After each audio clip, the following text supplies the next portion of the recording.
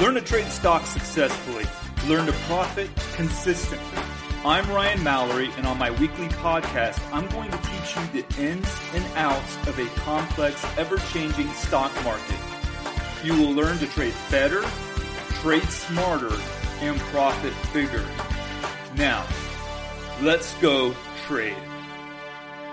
Hey everybody, this is Ryan Mallory doing another episode with you guys here today. And the topic for today and what I really want to talk about here is swing trading a stock market bounce, because that is something that a lot of people are going to struggle with this market, and because we've had a huge sell-off, a lot of people are paranoid, and a lot of people are not going to know when to get back in. And there's also going to be the other camp where they're going to get back in too soon or get over leveraged, and they're going to lose a lot more than if they just didn't play the stock market at all. So let's talk about swing trading a stock market bounce, and in particular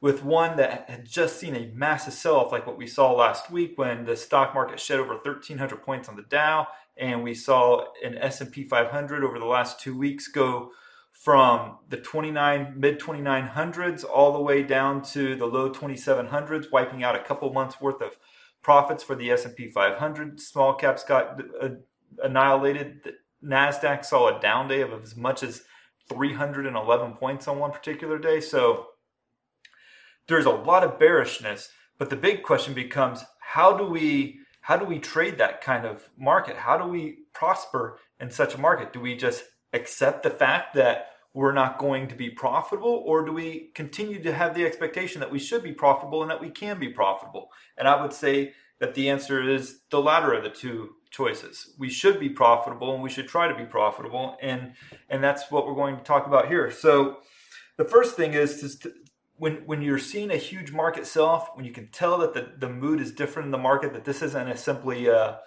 5 or 6 point pullback or your typical 1% sell-off, when you're starting to see the Dow selling off, 600-700 points, or even 400 or 500 points, and you're seeing the S&P 100 give up more than 40 or 50 points in a given day, that's when you know that there's a completely different character or nature to this market, and that you have to start adjusting your approach to the market. You can't just simply buy the dip because that's what's worked before. That's great when the market's just having tiny pullbacks, but when the market's having a huge sell-off, you don't go buying the dip right away, okay? Because the bounce may not happen. And if you look at the S&P 500 chart from last week on Wednesday, the huge sell-off that we saw of basically like 1,000 points didn't stop the next day just because we had a big sell-off. So if you bought the dip on Wednesday, you got slaughtered the next day. And at first it looked like we were going to bounce higher, but it didn't. It just sold right back off. So you have to let the extremes kick in first. And one of the best ways that I like to do that is using this thing called T2108. And if you go to my website, shareplanner.com, there is a sign-up link to get the Warden charts. But this is really good. This is one of the charts that I really love, because it does the best job I've seen of any in terms of measuring extremes in the market. And so the extremes are when it gets into the single digits. I mean, even in the teens, it starts to get pretty extreme. But I know almost every time when it gets into these single digits, we're hitting some serious extremes, and a bounce is very imminent. We saw that back in February when it hit a low of 8.6%. And just so that you know, the T2108, it's an indicator that measures the percentage of stocks trading above their 40-day moving average. So when you have only about 7, 8, 9% of stocks trading above their 40-day moving average, that's a very good sign that this market's getting way overheated to the sell side, to the short side, and that there's going to be a pretty big short squeeze as a result. And I think it works almost in any kind of market, and it's great for knowing, okay, you know what, I'm not going to jump on this train, after you have these 2 big down days. I'm not going to jump on the short train and start shorting again, because you're going to get squeezed here very soon. When you want to be shorting is up in the 30s and the 40s on this T2108. That's when it's a lot safer to be shorting the stock market. So don't do it when you have a reading in the T2108 that has like 8-9%, and that's what we were getting on Thursday. So and Friday. So the good thing is we bounced. Now, we're able to identify the extremes. How much of a long position do I take on a market bounce? Well, that's simple. You just do it one at a time. For me, I tend to put about 10% of my capital down on one one particular trade. I'm not going to go way above that, and I'm not going to go way below that. I treat every trade pretty much the same.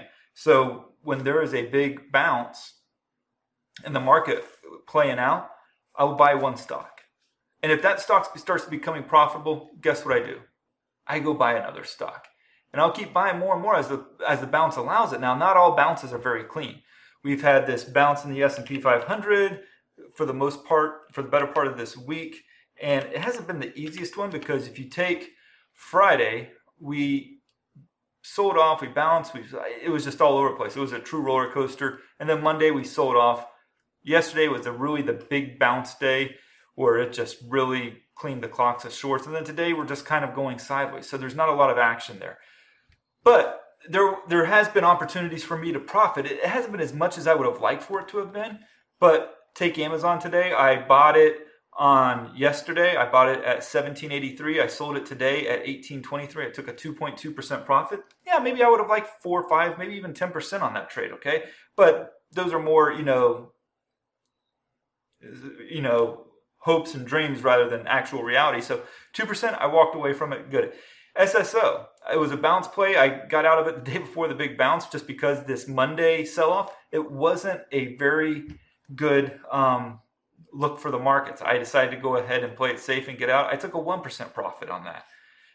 Amazon back on the 11th, I took a 3.4% profit. So I have a couple of positions on right now. I do it one at a time because I don't have to be all long right away, because that's the way that I'm going to really get destroyed on the stock market. If I decide to go, I think the market's bottom, I'm going to go 100% long, and then all of a sudden I'm wrong. That could have happened on Thursday of last week, and if I would have done that, I would have just gotten destroyed and given up all my profits in October and then some. It would have been bad. I would have been eating into other months' profits. And yet, here I am in October, and I'm profitable on the month. That's a good thing. Here's the other thing. Keep the stops tight. Don't play these large stops. And a lot of people, when the markets are selling off, they feel like that they have to keep the stops very wide, and it's not necessary. You can still play the stops very tight, but you got to be particular about where you are getting in at. Keep the stops tight. You don't have to have a huge stop loss. That's a myth. You can keep the stops just like you were before, and according to your trading strategy. And what that means is that you're going to want to target stocks at key support levels. You're not just going to buy a stock because, it's sold off enough, it's probably going to bounce. That's not a justification. I've passed up on a lot of them because of that. But you take something like Amazon, right? You have a trend line all the way here back off of the February lows that's held up perfectly, and it tested it last week, held it perfectly, and that's when I got long. So that's the kind of trade setups that you're looking for. You don't want to be getting long just after it's broken through support and it's in a free fall, because you don't know when it's going to bounce. Apple, the same way here. Look at Apple off of the April lows, 427 lows. It has this nice trend line. It's holding it. It goes up. It bounced. That's a good thing. You take Google, and I didn't trade Google, but still the situation is the same thing here.